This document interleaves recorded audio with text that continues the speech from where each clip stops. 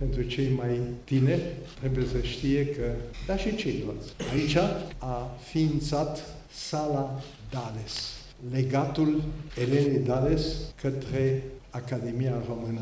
Un mare arhitect, Horea Teodoru, a fost cel care a gândit pe Bulevardul Brătianu, cum se chema atunci, clădirea care avea să fie sediul unei fundații pe care familia Dalles o visa și care trebuia să fie realizată de Academia Română. Sala de conferințe, unde ne aflăm acum, și alături, dincolo de ușă, cea mai frumoasă sală de expoziții pe care o are Bucureștiul și cea mai batjocorită în buna tradiție bucureșteană, miticistă. Academia Română, care în 1948 a fost spoliată, care a încercat de mai multe ori să-și reintre în drepturi, a reușit până la urmă să obțină sala aceasta și, nu vă ascundem, suntem într-un contencios, suntem într-un proces cu Ministerul Culturii pentru a obține sala de alături, care este neocupată, în care a început să se infiltreze ploaia și care, repet, e cea mai frumoasă sală pe care o are Bucureștiul. În timpul regimului totalitar, aici s-a construit pe locul frumoasei grădini a Sălii Dalles și pe Sala Dalles, blocul pe care îl știți, asta este istoria, trebuie să ne împăcăm într-un fel cu ea. În sala aceasta a funcționat neîntrerupt Universitatea Populară București, care a avut în fruntea sa mai multe personalități și îmi face plăcere să amintesc doi membri ai Academiei Române, academicianul Răduleț și academicianul Radu Voinea, care au condus până târziu, până în 89, această universitate. S-au făcut toate demersurile și aici trebuie să-i mulțumim în primul rând academicianului Ion Dumitrache, secretarul general al Academiei, pentru strădania pe care a depus-o, toate demersurile pentru a crea, de fapt, pentru prima oară, pentru că ilo tempore nu s-a apucat să se formeze așa ceva, Fundația Culturală Ioan Dalles a Academiei Române. În cadrul acestei fundații vom avea acțiuni care sunt convins că vor fi de cel mai înalt nivel. Plănuim ciclul de conferințe, conferințele Dalles ale Academiei Române, inaugurate de președintele și colegul nostru, academicianul Ioan-Aurel Pop. Stimați membri ai Academiei Române, doamnelor și domnilor, e o onoare pentru mine să fac acest nou început. Cel vechi a fost de mult, ați auzit, și fracturat, ca multe alte fracturi care s-au produs în anul 1948. Voi încerca să fac un elogiu al Academiei Române. Și pentru că suntem într-o lume plină de disfuncționalități, o lume care ne copleșește cu răul, cu neîncrederea, cu lipsa de recunoștință, cu blamarea instituțiilor fundamentale ale acestei țări, care au stat la temelia formării ei ca stat modern.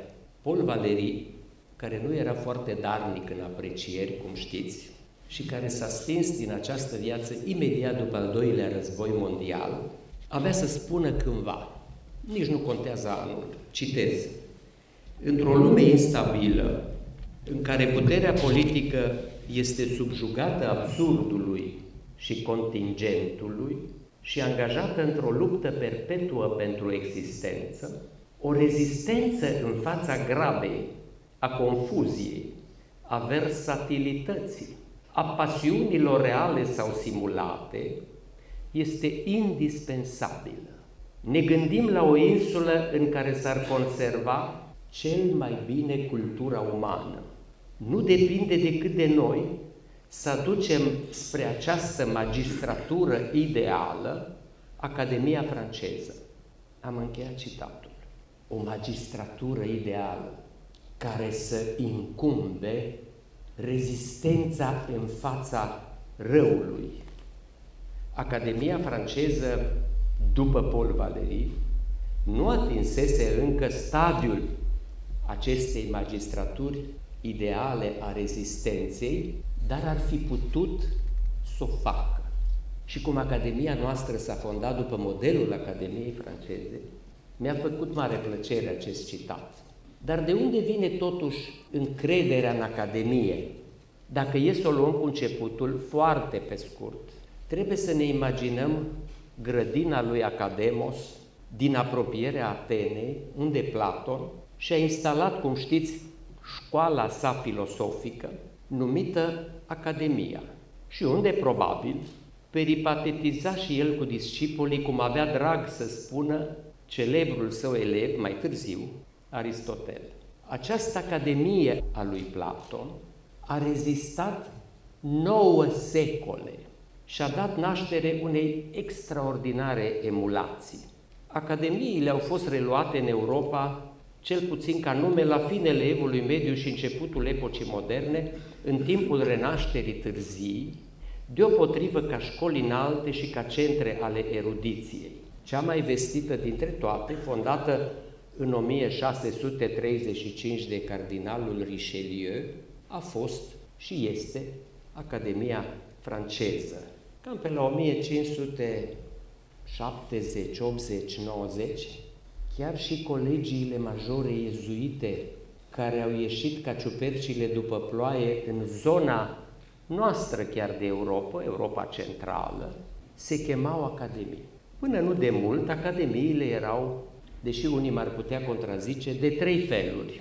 Centre de erudiție înaltă, de consacrare a valorilor intelectuale supreme dintr-un anumit loc, dintr-o anumită țară, dintr-un continent. În al doilea rând, altele puteau să fie instituții de cercetare de nivel înalt, altele sau aceleași. Altele erau școli superioare asimilate universităților. De pildă, când în 1581 s-a întemeiat Colegiul Major Iezuit din Cluj, Klausenburg, Kolozsvár, Claudiopolis, mai târziu, cu nume contrafăcut, se spune că se bucură de aceleași drepturi și îndatoriri ca și academiile similare din Franța, Germania, Italia și Spania. Sigur că n-a apucat să se bucure, dar putea acorda toate cele 3 titluri specifice unei instituții academice. Astăzi, pentru publicul larg și neinstruit, academiile sunt orice, de la Academia lui Hagi până la academiile de frumusețe.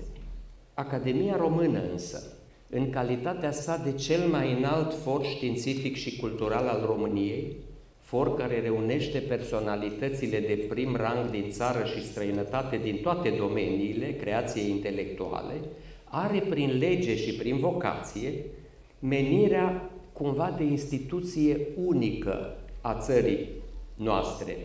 Acest lucru e înțeles tot mai puțin.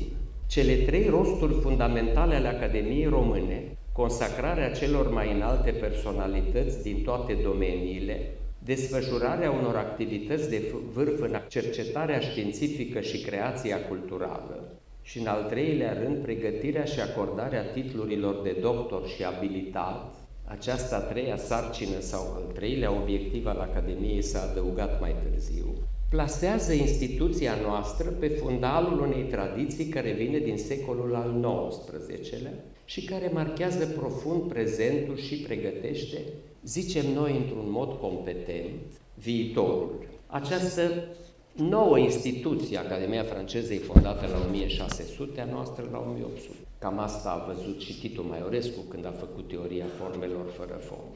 Deci, Academia noastră, fondată la 1866, a fost la începuturile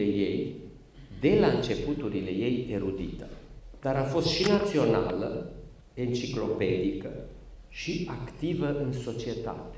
A fost națională, Nu e singura instituție națională din această parte de Europa sau declarată națională, adică reprezentativă pentru cultura din întreg spațiul românesc, iar înțelesul termenului de națiune e cel specific Europei Centrale, cam cum l-a gândit Herder.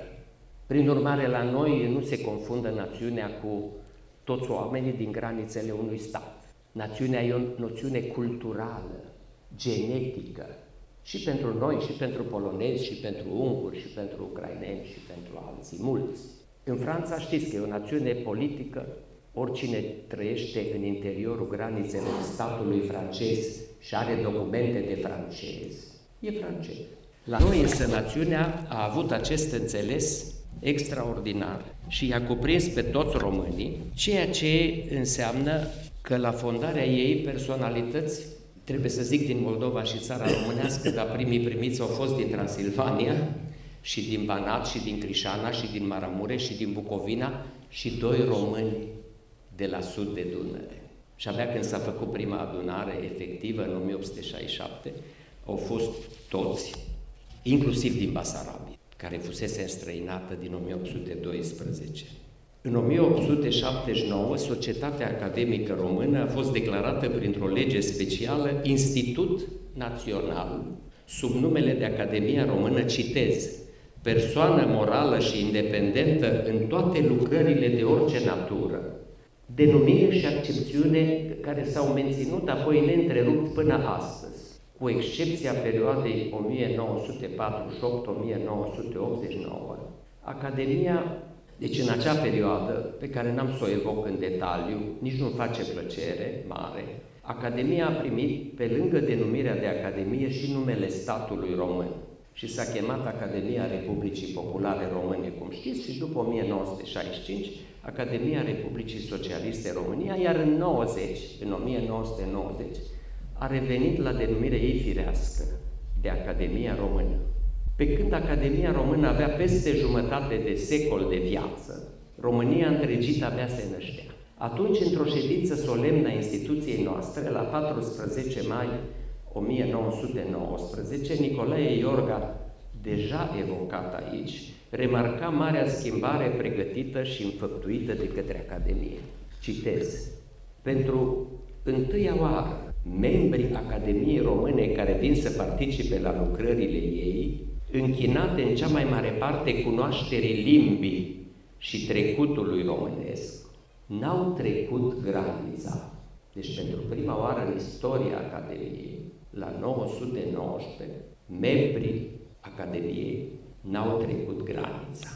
Când urmașii își vor închipui România mare, cum zugravii cei vechi înfățișează fundațiunile sfinte de pe vremuri, purtate pe mâinile ctitorilor, în dreapta va sta, în locul Domnului ziditor, regele Ferdinand, șef de oaste biruitoare, la stânga însă, unde apare în smerite haine mohorâte vlădica pregătitor, sfătuitor și consacrator, cerem un loc, cerem acest loc din stânga pentru cărturarul român, propovăduitor neobosit de-a lungul secolelor al unității naționale, am încheiat citatul. Academia Română întruchipează prototipul cărturarului român elogiat de Iorga și se află între acele câteva instituții de căpătâi care au ctitorit România. De aceea marele istoric socotea Academia drept o fundațiune sfântă și o asemuia cu una din acele biserici care au tablouri votive așa de frumoase. Academia Română a cunoscut, asemenea tuturor instituțiilor de cultură ale țării, vitregiile regimului totalitar, cu ingerințe care s-au manifestat pe deplin. Cum știți, au fost excluși în 1948 din Academie 98 de membri titulari, corespondenți și de onoare, datorită gândirii operei și convingerilor lor politice. Unii dintre ei ctitori ai României de la 1918, drept neadaptabil noilor orientări ale culturii și ostili regimului comunist. epurări multe s-au făcut și în rândurile cercetătorilor din institutele Academiei. Atunci Lucian Blaga, membru al Academiei, a fost declarat cercetător la Institutul de Istorie și Științe Sociale, care se chema atunci din Cluj, și pus să cerceteze secolul al XVIII-lea. A ieșit o carte minunată, Gândirea românească în secolul al XVIII-lea. Totodată, proprietățile Academiei au fost ulterior, în anul 1948 și imediat după, au fost confiscate, cum știți, inclusiv proprietățile care făceau parte din fundații, cum era Fundația Dalles. Academia e o alcătuire omenească, dragii mei, și prin urmare ea are toate calitățile și defectele unor asemenea creații imperfecte. Cu toate acestea, cum spuneam, are și a avut o anumită unicitate bazată, ce frumos, pe independența spiritului creator al elitei intelectuale de cel mai înalt nivel, elită pe care o reunește sub cupola ei. Mulți dintre colegi îmi vor reproșa că sunt prea optimist și că laud prea mult instituția.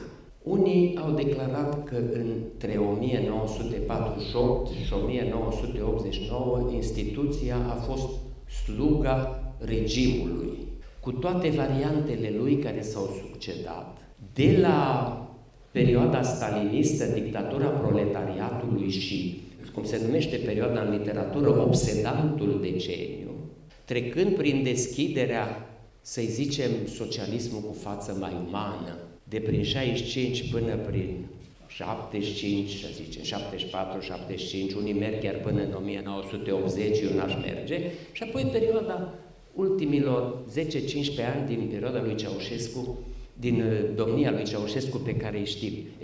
În toți acești ani, Academia n-a fost egală cu sine, dar s-a străduit și în mare parte a reușit să rămână o instituție reper a țării. Și foarte puțini savanți contrafăcuți au pătruns în ea. Cu alte cuvinte, după ce a fost în primejdie mare în 1948, când a fost practic desfințată și reînființată, în perioada 74-89, ea n-a mai primit niciun membru în rândurile ei, n-a mai avut voie să primească, după primirea Elenei Ceaușescu, n-a mai avut voie să primească niciun membru în rândurile ei, vreme de 15 ani. Și știți că academicienii nu sunt oameni tineri, în viziunea regimului care înființase o altă academie paralelă de științe sociale și politice, care trebuia să urce în prim plan și să preia institutele, le-a și preluat în mare măsură. Instituția noastră, în acești 15 ani, trebuia să moară biologic, de la natură, prin moartea oamenilor. Și dacă mai dura un pic regimul, se împlinea această moarte biologică a instituției. Prin urmare, Academia a încercat să-și îndeplinească menirea de la fondare, apărarea limbii și literaturii, a istoriei, a etnografiei, folclorului, artelor, plus științele fundamentale care deveniseră parte componentă a culturii, a încercat să-și îndeplinească menirea chiar în acele condiții. Și dacă vă uitați la lista membrilor și chiar la lista miniștrilor învățământului de atunci, o să vedeți că erau mari savanți. Academia n-a reușit în toate obiectivele sale. N-a reușit, de pildă, să obțină o recunoaștere unanimă în țara românească a normelor ortografice și ortoepice ale limbii române, ceea ce e un păcat pentru limba noastră. N-a reușit să-i convingă pe unii diriguitori politici că adevărul istoric, chiar dacă e combătut astăzi și chiar dacă pentru unii nu mai are conținut, el există, așa relativ cum e el, chiar dacă opinii discordante au fost și vor fi totdeauna. Și n-a reușit să convingă pe unii diriguitori că totuși institutele Academiei Române sunt în prim planul vieții științifice românești. În primul rând cele din științele fundamentale și tehnice, unde se pot măsura lucrurile mai bine, în domeniul medicinei, biologiei, dar și în științele slabe, povestitoare, cum sunt ale noastre, științe sau discipline care sunt supuse mai mult vânturilor sorții și câteodată dărâmate ca un arbore falnic, dar revin pentru că omul are nevoie de așa ceva. Academia nu promovează deci numai valori științifice, estetice sau filozofice, ci și valori morale, democratice, deontologice. Scopurile cercetării nu ne pot fi indiferente, deoarece experiența istorică din toate timpurile arată cum admirabile invenții care puteau să schimbe în bine viața oamenilor au ajuns să fie folosite în scopuri destructive, odioase și inumane. Pentru prevenirea unor astfel de derapaje, toate programele de cercetare și creație ale institutelor și centrelor Academiei au și trebuie să aibă în prim plan binele oamenilor, al omenirii și pentru că România e o parte a omenirii, binele românilor și al României. Vă mulțumesc!